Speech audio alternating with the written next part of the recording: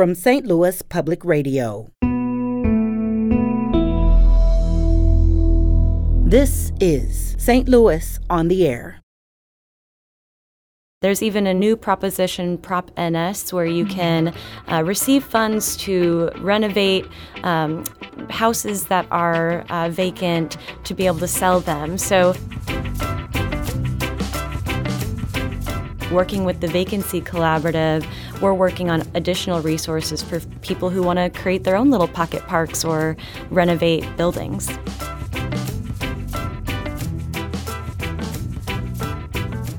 When a city invests in its public space, the people know that they're the ones being invested in, and people will invest back into the city. I'm Sarah Fenske.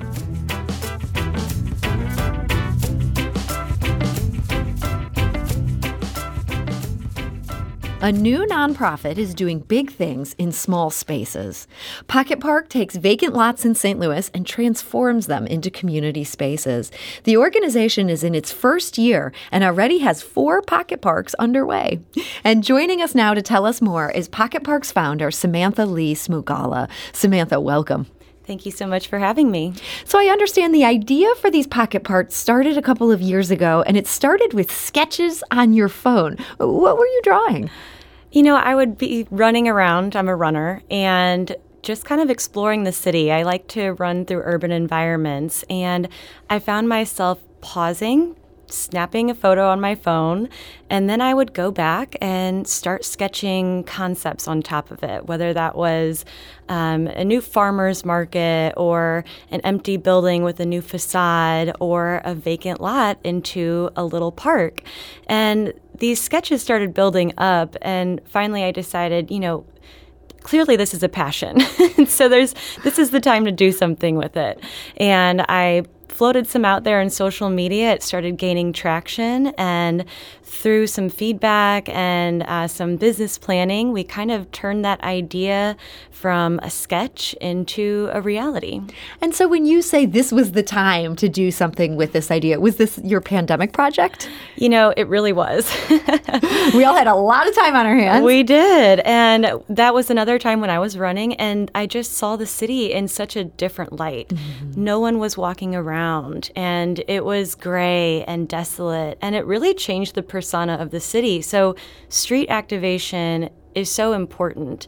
And I've been telling a lot of people this. I really believe that cities get their personality from public space. Mm-hmm. And people walking around a city, activating it, making it safer, it really changes the entire vibe. And like Emma Cluse said earlier, putting in artwork and installing different pieces in public space really is a beautification project, but also it reflects the personality of the city and its residents. So trying to weave in some vibrancy and some activation into our city streets because of how gray the city was during the pandemic. Yeah, it was just such a depressing time. And as you say, so empty. And now things are coming back to life, but we still have a lot of vacant lots and sort of empty spaces here in the city. I'm curious, though, hearing you use the phrase street activation and talking about some of these things, you kind of sound like a planner. Do you have any training in any of this?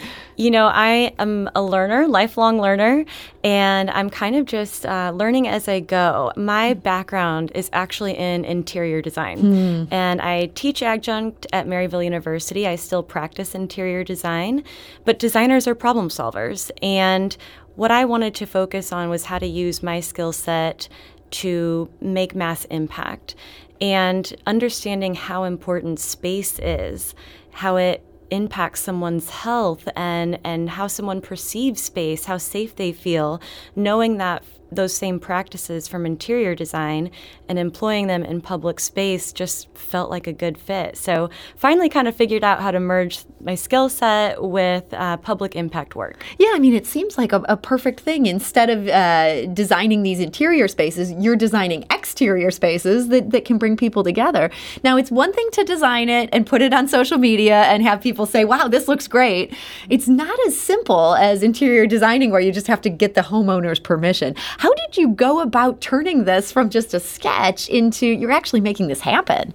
Yeah, so it really depends on the community and what the community needs are. We do a ton of community engagement, and currently communities are coming to us seeking this type of work and activation. So it starts with the community and it ends with the community. We do a lot of events and pop-ups showing people the opportunities of vacant space. And after we do some site selection and mapping, we go to the property owners. Sometimes that's a private owner. Sometimes it's owned by the city from the LRA. So we really try to work with them and come up with an agreement that makes sense for both parties so that we can continue to provide value. So what was your first? Our first park is downtown at 10th and Locust, and this is a space that we currently have a lease on with a private owner, and we are working on, we actually just received a $10,000 grant from the Downtown Community Improvement District, which is amazing. That's awesome. We've installed a 111-foot mural that's a color spectrum mural that completely transformed the block, just, again, inserting vibrancy into public space. And the next phases will be incorporating seating and picnic tables. We've also kept the lot clean, installed things like doggy waste stations, and all of that. So that's our first park. And what's great is that we work on a really lean and mean model. The parks can continue to evolve and be updated the more resources that our organization receives. So we start with what we have to create immediate impact, and then we go from there.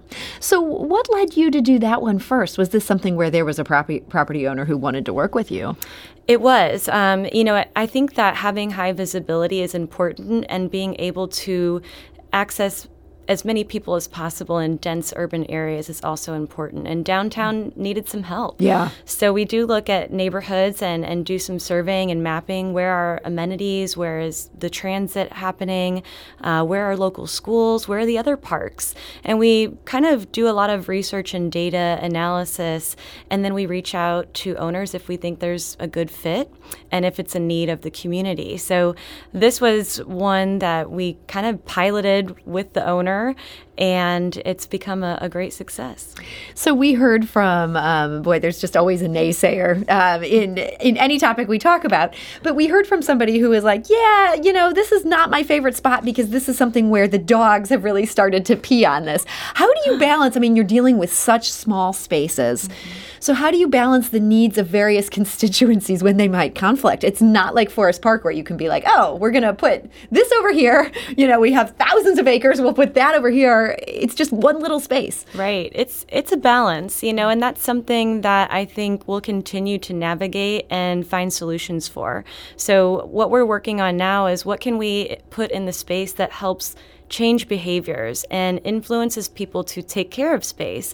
And if you're taking care of it, a lot of times it will influence good behaviors for others to take care of it. Mm-hmm. There's, it's been said that when a city invests in its public space, the people know that they're the ones being invested in, and people will invest back into the city.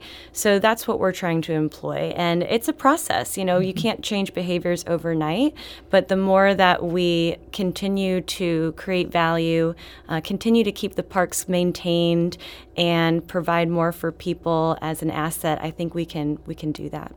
So that's your first one. You have 3 others that are already underway. Are those also downtown?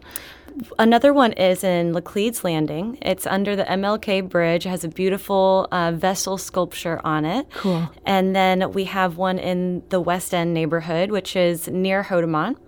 And that one has some beautiful sculptures from the apprentices at STL Artworks. And we've also included a paved pathway that's a playful learning landscape, has various shapes and color painted along the path for children to explore.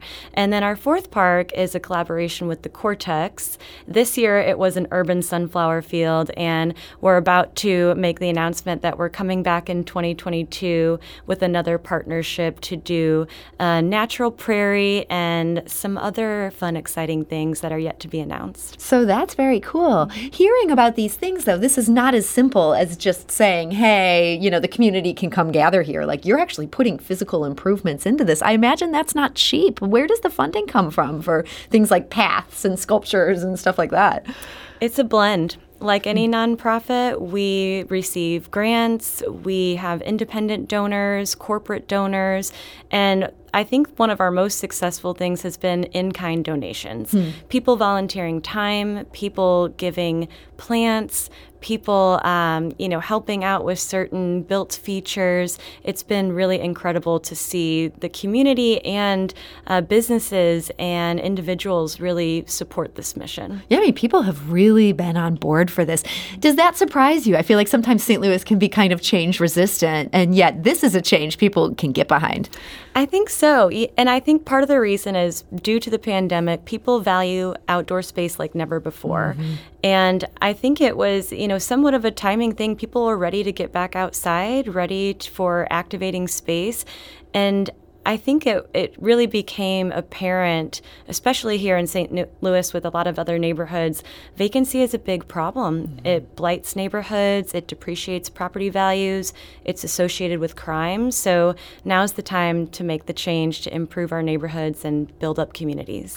So you're actually holding events on these spaces. I understand you've held a total of 15 across these 4 parks. What kind of things have you done on site? Sure. So there's been everything from pop-ups that are temporary activations where we have vendors and invite people to come and give feedback, and we'll even have food trucks, things like that.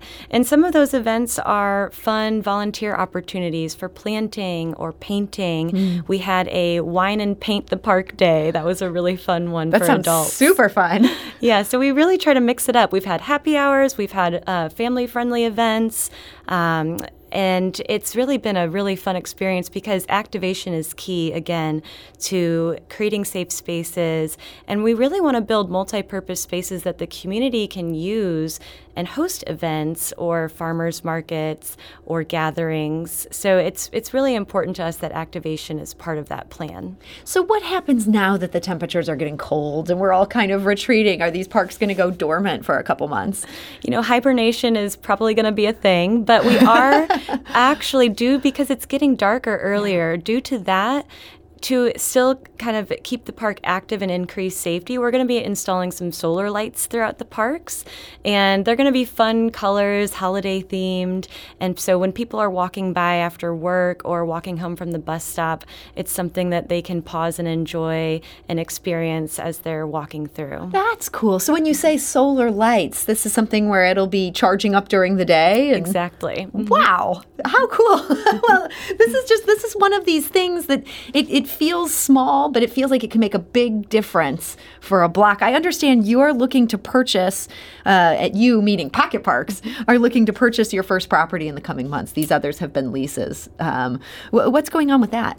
So that is actually the West End Park. It's an LRA lot, a city-owned lot, and so we've got an application out to purchase that property as our first piece of property in our land bank, and hoping to extend that. So the LRA, that's the city's land reutilization authority, and they sort of hold all the vacant properties in town that aren't being taken care of by somebody. They kind of hold them there. I've heard it's not always easy to purchase through them. Do you feel like you're kind of on the path and this is going to work out? Yeah, I think there's some time involved because the city looks at these once a month. The application is something that you do have to put effort into, but it's a process that they will definitely help you with. And the city actually does have a lot of resources. I think that sometimes you have to look through the website to find those, but they're very helpful if you give them a call and want to look into purchasing your own vacant lot. There's even a new proposition, Prop NS, where you can receive funds to renovate houses that are vacant to be able to sell them. So the city does have a lot of resources, and actually working with the Vacancy Collaborative, we're working on additional resources for people who want to create their own little pocket parks or renovate buildings. So Pocket Parks is off to a great start. I mean, what a great first year, how much you've accomplished. In our final minute here, what do you see as the goal? Where would you like to be in 5 years with Pocket Parks? I get asked this question a lot, and it's hard to answer because, I think people expect a number of parks or, how many people we're impacting. But to me, as long as we're sustaining and providing value, we're doing our job, because we're not just coming in and developing, we're also maintaining and activating. And so if it's 5 parks, if it's 25 parks and multiple cities, which would be amazing, that's great. But as long as we're providing value, I think we're accomplishing what we set out to do. Well, Samantha Lee Smugala, I want to thank you so much for joining us today. Thank you so much, Sarah.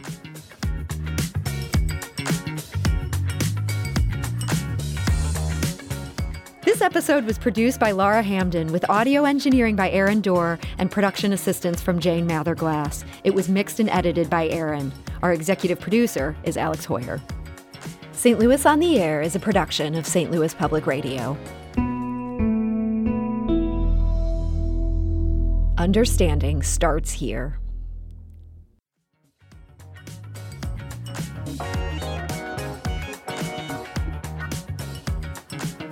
Do you find yourself regularly listening to episodes of St. Louis on the Air?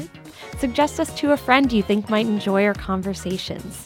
And leave us a review and rating on Apple Podcasts on the App Store. It's the simplest way to help people discover our show. Thanks.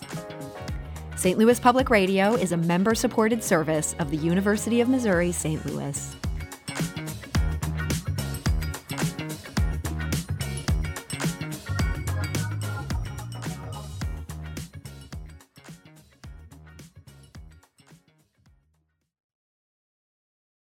Support comes from Missouri Forest Products Association, committed to sustainable and sound conservation of the state's forests, which support more than 41,000 Missouri jobs, resulting in a $10 billion industry.